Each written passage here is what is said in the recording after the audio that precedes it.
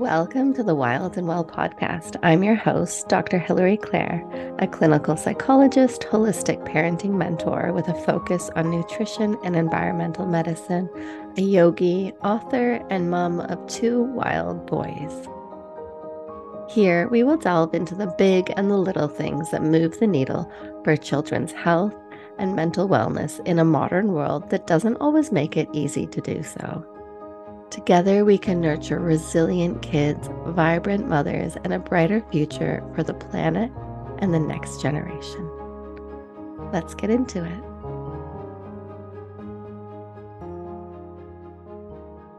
So, welcome back. Today, we are going to be talking about prioritizing ourselves, prioritizing mothers. So, this is something that is really critical if we want to take the best care of our little ones. But often, as mothers, we are very far down on our priority list.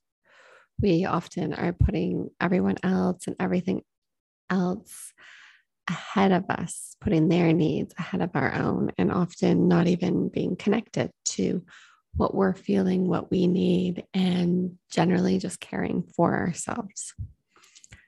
So consider these couple questions. Where do you sit on your priority list? And you make sure that everyone else in your family, maybe everybody else around you, is taken care of before you consider taking care of yourself. So if you're nodding, saying, yes, I am putting myself way down on my priority list, I'm putting other people first, know that you're not alone. This is very common in society these days for mothers to do this. It is almost, well, it is a societal expectation, isn't it? That mothers are selfless and put other people first.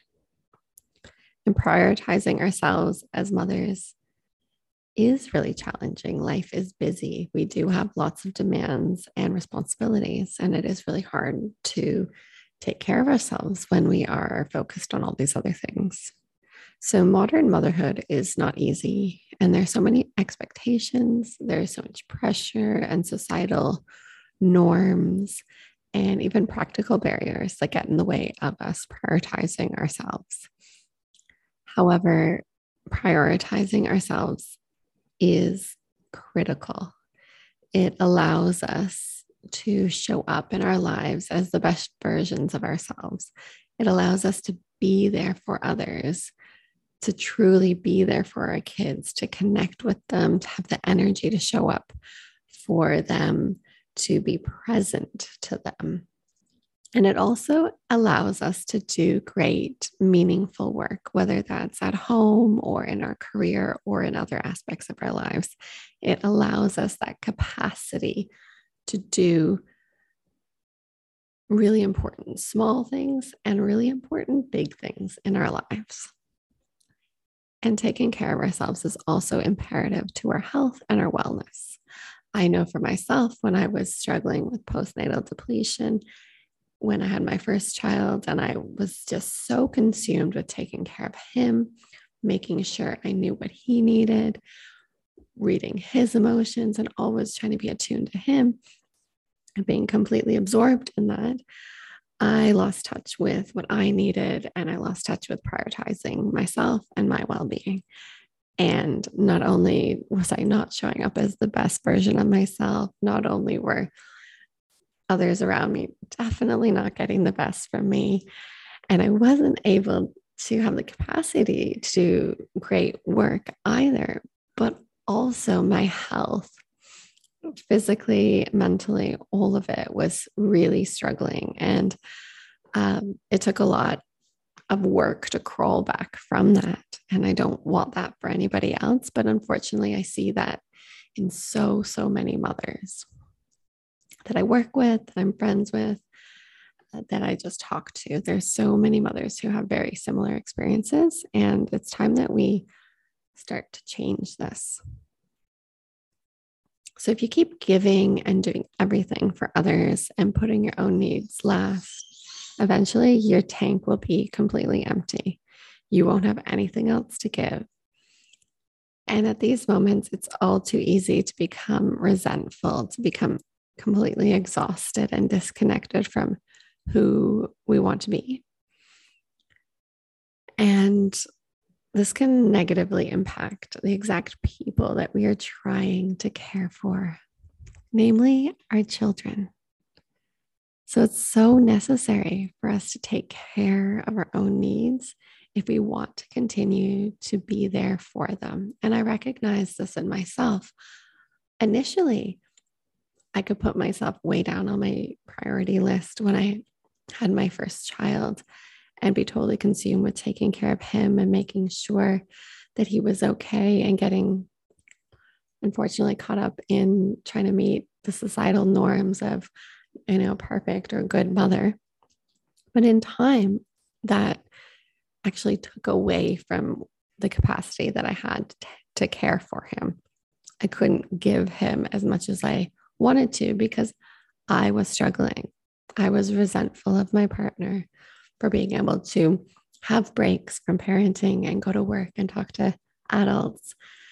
And I was completely exhausted. And I really was very disconnected from who I wanted to be as a mother and as a person. And it absolutely had a negative impact on my relationship with my child because I just didn't have it in me to be fully present to him and to enjoy him and to be playful with him in those moments. I really lost that. So it may seem counterintuitive, but spending time looking after yourself makes you less selfish and actually kinder, more compassionate, and able to hold space for others more easily. Whereas when you're depleted, overwhelmed, or chronically stressed, you're going to be more selfish and have less capacity to be there for others, including your children. So we have to let go of that unhelpful societal expectation on mothers that they should be selfless and that is a good thing, because it is absolutely not. It is very detrimental to us as mothers as well as everybody around us.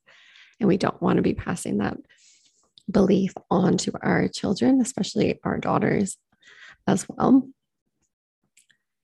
And it's funny that when we actually take care of ourselves, we can be so much more present for others, and we actually are less selfish. So spending time on yourself, however that looks, is critical and is not selfish. So if you're not already convinced that you should prioritize yourself for your own sake, let's consider a little bit more about how that impacts our kids. So taking care of yourself, it's an essential part of taking care of your children, because your children deserve to have the best version of you, the one that is vibrant and energetic and present. And heck, your partner, your friends, and the future of the world deserve that version of you too. Your happiness and your health are the greatest gifts that you can give your children. Because when you are healthy and you're happy, you show up, you respond to, and you engage with your kids from a completely different place than when you're exhausted, stressed, or unwell. And another way to think about it is this: what do you want your kids to learn from you? Because our actions do speak loudly. If your kids are anything like mine, they notice everything that you do, including those habits that you weren't even conscious of yourself. So it's important for us to be the example for our kids, be their role models, because we are their role models, whether we act in ways that we are proud of, that we want to foster in them or not. They look up to us. And what we do shapes who they become. So let's live the example for our kids. And I don't want to be adding extra pressure saying that they notice everything we do and they're going to become those people who do these things as well as they grow up. I don't want this to increase overwhelm or pressure, but I want you to see it as motivation, because often we need bigger reasons outside of ourselves to make and sustain changes, especially as mothers.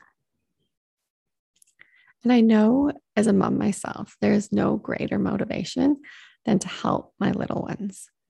So when I remind myself in moments when I'm not taking care of myself, or I'm thinking, oh no, I can leave that walk that I'm really feeling like I need, I can leave that to later because I have the dishes to clean, or my husband needs a break and I should allow him to have a break. Or if I have any thoughts like that, I come back to this and I remind myself, who do I want to be for myself, but who do I want to be for my kids? And how are they going to take care of themselves and view themselves based on how I am taking care of and viewing myself? Because I am their role model, especially when they're little. And that helps me to take more effective action, to take care of myself, and to show up for myself in those moments. So taking care of yourself is the best way that you can take care of your kids. And please don't forget it. You cannot give what you want to your kids if you have nothing left in you to give. You will struggle to be vibrant. You will struggle to be playful and present if you're not adequately tending to your own health and your own needs. So consider some ways that you can start to prioritize yourself. And you can start small with these. These don't have to be grandiose plans of taking yourself away every day for 2 hours for massages and long extended yoga classes and going away for weekends. Those are great. I'm not saying that they're not, but you don't have to do that. It can be small. It can be packing yourself a lunch as you pack your little one's lunch. It can be taking a couple of deep breaths to center yourself, to pause before you tend to your frustrated preschooler. Maybe it's asking your partner to clean up after dinner tonight. Or better yet, dividing some of the household tasks more evenly with your partner so you know which nights you're cleaning up and which nights they are. And maybe it is booking in that yoga class or that new dance class, or taking yourself outside for a quick little walk and fresh air. So think about ways that you can integrate prioritizing yourself in big and in small, really small ways. How you can integrate these into your days, into your weeks. And I find a really helpful way to look at this is to think about what the future, more vibrant version of me, how she would be taking care of herself and how she would be prioritizing herself in her day. So one way you can do this is just to, like, if you're not driving, just close your eyes, take a couple of slow, deep breaths, and picture that future vibrant you. Maybe it's 6 months from now, maybe it's a year from now, maybe even only a month from now. It doesn't matter.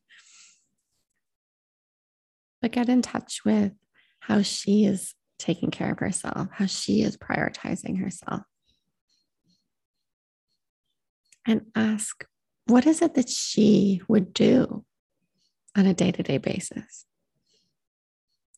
to ensure that she's filling her own cup and not getting burnt out?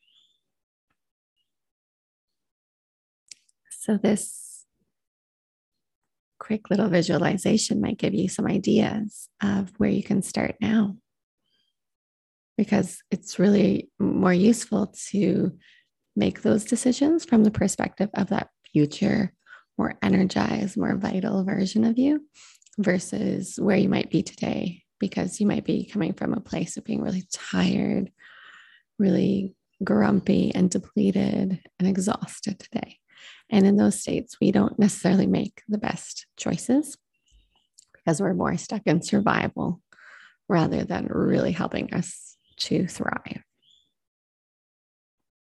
And then as you go about your day today and tomorrow and the next day, just check in with that future version of yourself and just ask in various moments, well, what would she do right now?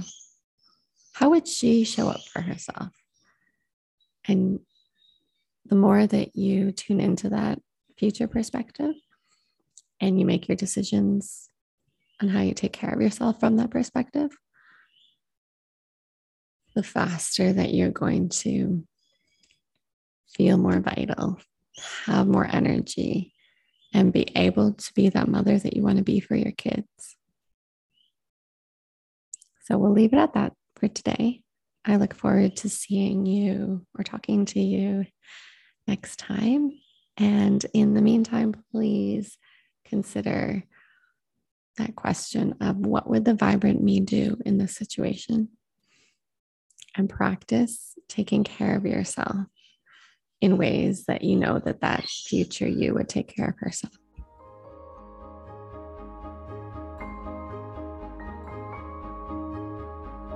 Thank you for listening to another episode of the Wild and Well podcast. Subscribe so you don't miss an episode, and please share with like-minded mothers.